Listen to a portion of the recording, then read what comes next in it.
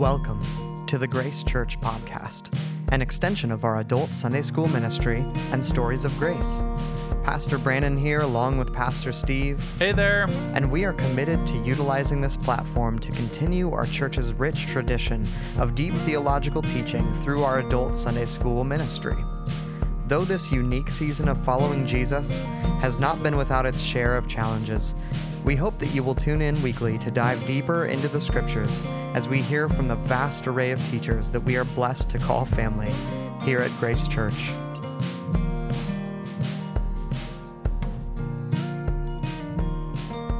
Welcome back to the Grace Church podcast. Thanks for tuning in wherever you find yourself on this fall day. I mean, I guess people could listen to this months from now, but who knows? Today it's fall. And we welcome you back here.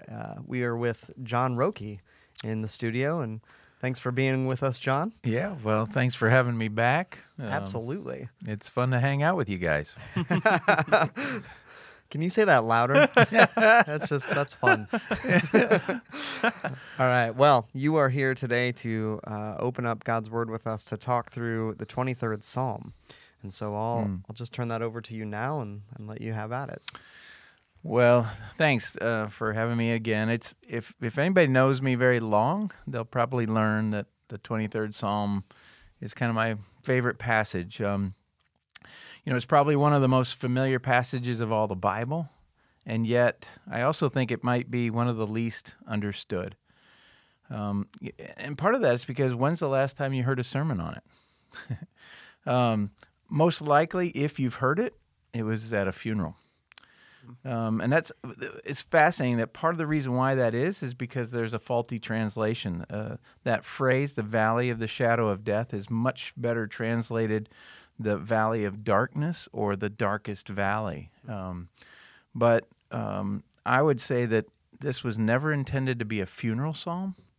This is a life psalm, and maybe more importantly, a way of life psalm. So it really became that for me about 6 or 7 years ago now. I was going through one of those dark valleys of life, the kind that shakes your world to the core and that really challenges what you trust in. And not enough time to go into that, but most of us will face a valley like this at some point in our lives.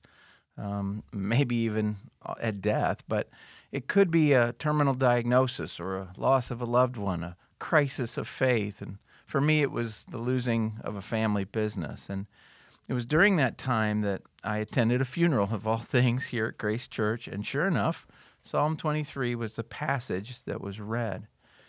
And as we were reading it, it was like God just began to open my eyes and my heart to how much more this psalm had to say about life. More specifically, how to understand life and how to live it. Now, through the life and experiences of David, God wants us to see something kind of profound in Psalm 23. And most often, I think that we think David wrote Psalm 23 out of his experience as a shepherd.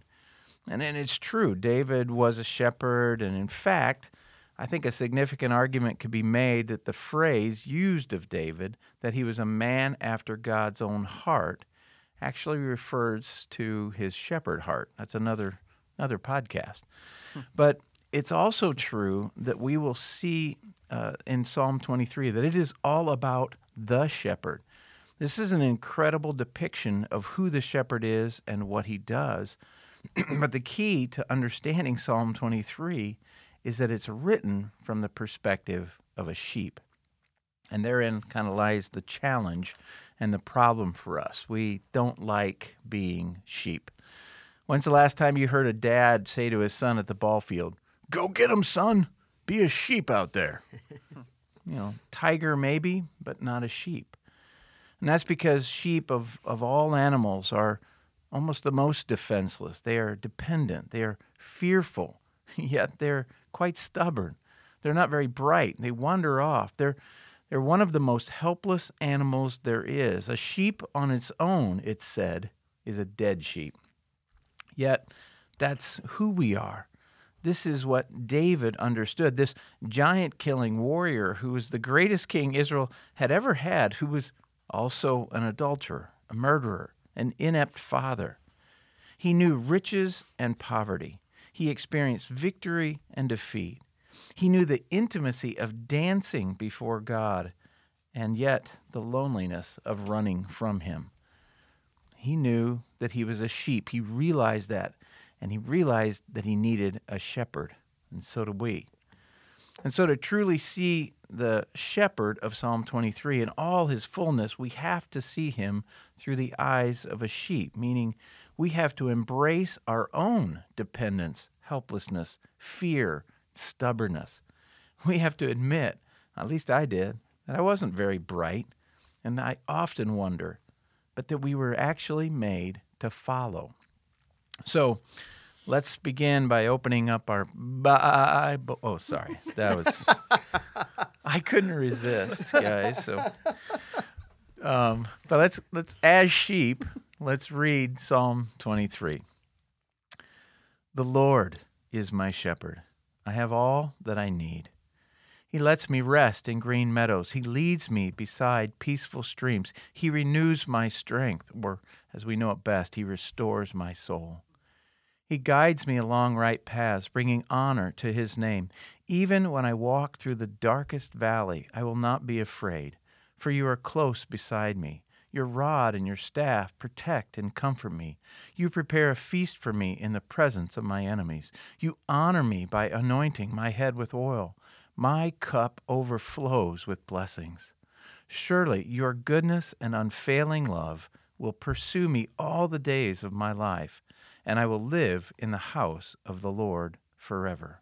So, there's really no way to plumb the depths of this psalm in the time we have in our sessions, but what I hope is to provoke anyone to spend more time in the psalm and dig deeper.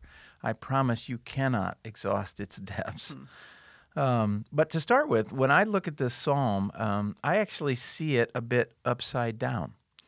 And what I mean by this is I think verse 1 serves as a conclusion to the psalm. It could be just a one-verse psalm. And then verses 2 to 6 simply are an expansion of the conclusion. So stick with me, and hopefully you'll kind of see how that works. Verse 1, this amazing phrase, the Lord is my shepherd. Robert Morgan refers to verse 1 as the world's most powerful opening to history's most precious poem. And I think he's really right there. This phrase, for me, is sort of the ultimate characterization of the transcendence and immanence of God in one simple statement. Now, transcendence speaks to God's otherness, his bigness, his unapproachability, while immanence speaks to God's nearness, closeness, or intimacy. And here they are together, actually equated together in one phrase, and in fact, in the Hebrew, one word. And so you see, on the one hand, we have the Lord, right? Creator, ruler of everything, holy, majestic, terrible in might and power, unlike anything or anyone. And the Lord acts absolutely and only for his own pleasure and glory. But on the other hand, we have this term shepherd, one of the most dependent, subservient, self-depreciating roles there could ever be. It requires absolute and relentless presence, relationship, and servanthood. It is the ultimate in condescension. And a shepherd acts absolutely and only for the welfare, protection, and the benefit of the sheep. And then sandwiched in between is this tiny but significant word, my. He's my shepherd. When we look at this, it's on the surface, we might see it as contradictory. We sort of struggle with our understanding of God. I mean, who is he really? Is he the all-holy, just, almighty, terrible God who punishes the slightest of sin absolutely with no exception? Or is he the all-loving, merciful, don't hate your enemy, forgiving, wants us to prosper, shepherd type of God? And the answer, of course, is yes, yes. He is all of that and more, and our finite minds have a bit of a difficulty comprehending the infinite, right? For me, Haddon Robinson helps us with one of what I've come to believe is one of the most profound statements of God I've ever considered. Haddon says this, he says, God is the most self-obligated being in the universe. He cannot use his power outside of his love, just as he cannot exercise his holiness apart from his grace. God's might is at the service of his heart. That's stunning because it helps us picture and understand that God is not like us. I mean, I say it like this. God never does anything that he doesn't want to do. That's not like us. What God does is a result of who God is. And so this picture of both the God of the universe and the shepherd is not contradictory, but it might be contraventional, right? It's not who we understand.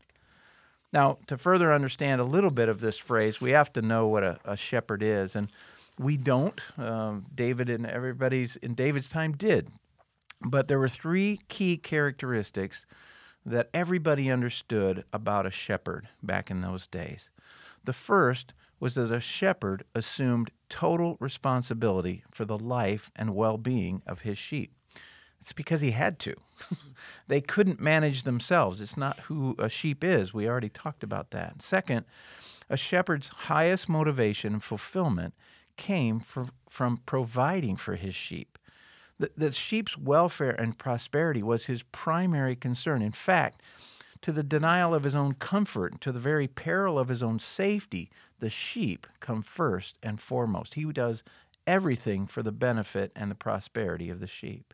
And finally, a shepherd at that time built an intimate personal relationship with each of his sheep, unique to any other domesticated animal. We know this, that sheep know his voice and they hear his voice, and we could talk more about that. No time at this point. So, the Lord is my shepherd, rightly understood, means for us that this all-knowing, all-powerful, almighty, eternal God, who has created all things and upholds all things, who is holy beyond all comprehension, who is all-loving and all-merciful, he is my shepherd. Which then further means that this God that we just described takes total and absolute responsibility for my life and well-being because I can't. That this God's highest motivation is my protection, my welfare, my abundance, and he will put himself at peril, yea, even death, to rescue me. And then that this God desires a close, personal, intimate relationship with me. And so then, is it any wonder that David follows that with, I shall not want, or I have all that I need? And this is really the central phrase of the whole psalm. This is the hinge of everything. And I believe that it doesn't point forward. It points backwards. And I think I originally thought it did. The Lord is my shepherd, I shall not want. Look what all he does for me. He leads me to the still water, all that kind of stuff. But it's really not that way. This is pointing backwards. David is simply coming to this massive conclusion that if the God of the universe is my shepherd, what more could I want? And so what we see in this phrase is both surrender and submission, but also sufficiency and satisfaction. We see all of that in this because we know David had wants. They got him into trouble. And yet, in the end, when he understood the reality of who his shepherd was, from a sheep's perspective, he could say, I surrender and I submit, and yet it is sufficient, and I am satisfied in all that my shepherd is. So, to me, I say it's how could I do this? Drop the mic moment. And be a one-verse psalm, but it doesn't. He goes on and he just expands on who this shepherd is. And we see that because it's really, when you understand and look at it, it's all about who the shepherd is and what he does. It's not about what's happening to you. It's really, he. So it's talking about what the shepherd. And we have often thought of this as being sort of one phrase upon another, kind of stacked on each other, all these things. But I don't think that's what David is doing here. And it has a lot to do with Hebrew poetry and how it works and some of those kind of things. But I really think what David does in verses 2 to 6 is he is presenting who this shepherd is in four big thoughts, four major thoughts. Verses 2 to 3a, the first half of verse 3a, he's my provider. He's my provider. Verses 3b to 4, he's my guide. Verse 5, he's my abundance. And verse 6, he's my destiny or my hope, really my hope. And so let me just talk a little bit about that as we go. We don't have time just to hit the highlights in the surface. So he's my provider, and he uses these images of sheep and shepherd to help us understand that he provides exactly what the sheep can't provide for themselves: rest, refreshment, and restoration. Now, rest is important for sheep because they're ruminants. They must rest to digest, and there's a whole litany of things we could talk about there. They need refreshment, but the one thing they fear most is water. It's kind of like they understand that 70 pounds of wool and water are not a good combination, and so they're very fearful of water, but they need that refreshment, that satiation, and then they need restoration. There's a condition for sheep. They fall over and they literally can't get up. And so a shepherd comes and restores them and gets them up. And for us, it's exactly the same thing. He provides as shepherd precisely what we can't provide for ourselves. And so what are those things? Well, for us, the very first thing that a shepherd provides is what we would least expect. He doesn't ask us to do anything, but instead he wants us to rest from our striving, rest from the thoughts that we're in control, rest from thinking it's all up to us, rest from trying to earn his love, or even rest from our worries. He makes us rest and realize that he has this, whatever this is. This is Jesus in Matthew 11:28 saying, "Come to me, all you who are weary and burdened, and I will give you rest." And that's because God's favor cannot be achieved. It has to be received. And so our first thing that he gives us is rest from all that we chase. The second thing is that he provides refreshment, and it's pictured by those still waters. And if we really wanted to know what this is about, we would have to have a visit with the Samaritan woman who went to the village one day, just like any other day, to get some plain old water. But when she got there, she met an unexpected person who offered her an unimaginable kind of water, living water, the kind of living water that never ends, that springs up inside of us with joy and contentment. It's about satisfaction. He satisfies us. And then finally, he just restores us. He renews and restores our relationship to him and all things. But he's not finished. He's my provider, but he's my guide, verses 3b to 4. And the interesting thing about this in the sheep and shepherd metaphors and pictures is that there's a really big thought here, and that is this: guidance implies movement. And movement requires following. So a shepherd has to move his sheep on a daily or a seasonal basis, just continually. There's lots of reasons for that. But part of what he understands is they love comfort, and comfort will ruin them. So he has to move them for them to thrive and survive. Well, we do it too. We love our comfort, and it's to our detriment. And so God will move us as we, and we need to learn to follow him in that movement. And the second big thought is that he guides us on the right paths for his glory. Now, the right paths have a couple of aspects. Yes, they're the righteous path, but maybe more importantly, they are the right path. They are the correct path. They're the path of his choosing and his outcome. And so, but what about the valleys? Are they the right path? The answer is absolutely they're the right path, and they're worth it. And maybe we'll talk about why that's the case in the coming up segment, the next segment. So this shepherd is my provider. He's my guide. but he's also my abundance, as seen in verse 5. And now, verse 5 can get a bit confusing. It's kind of hard to see some of the shepherd and sheep metaphors, and there's a reason to believe that David might be coming out of his metaphors here. But at its core, verse 5 pictures unexpected lavishness. See, you don't expect to have a feast in the presence of your enemies. That doesn't make sense. And then David knows that you would never expect that a runt shepherd boy would be anointed with oil and become king. And so that picture is, again, this unexpectedness. And so finally, he just kind of comes out in his third little triplet here and says, I give up, my cup overflows. It was way more than what I ever expected.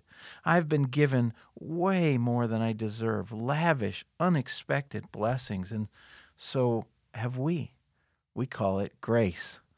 And so we are enabled to be children of the King when we were enemies of his. So all those kind of things are all about abundance, and so he's our abundance. And then finally, this good shepherd who is my provider, my guide, and my abundance. He is also my hope. And this is the one thing that we probably want in life most of all, hope. And so David turns in verse 6 to the language of promise. And he speaks to his and our hopes for both this life and the life to come. But again, he does so in what I think are some unexpected ways. First, in expressing his hopes for this life, David actually looks backward over his shoulder, and he basically says this, look, I have no idea what is going to happen to me in this life, but I know where you will be when it happens. Right behind me, pursuing me with your goodness and mercy. And when it comes to eternity, David again does the unexpected. In using the phrase, I will dwell in the house of the Lord forever, David is not talking about where he will be, like we think he is. He's actually talking about who he will be with. So again, in talking about his future, David gives us two profound truths. In this life, it's not about what will happen to me, but about where the shepherd will be when it does happen. And then for the next life, it's not about where I will be, but about who I will be with. And so for me, this is an amazing psalm. We could go on and on and on, and maybe we will a little bit later in the next section. But it's a concluding verse. With verse 1, it concludes, if the very God of the universe is my shepherd, what more could I want? I'm going to find everything in him. He is my all. He is everything I could ever want. And by the way, he's my provider. He's my guide. He's my abundance. And he's my hope. I find myself going back to this psalm time and time and time again because I need to be reminded that I am a sheep. I am fearful. I am helpless. I am defenseless. I am dependent. But when I see who my shepherd is, what more could I want?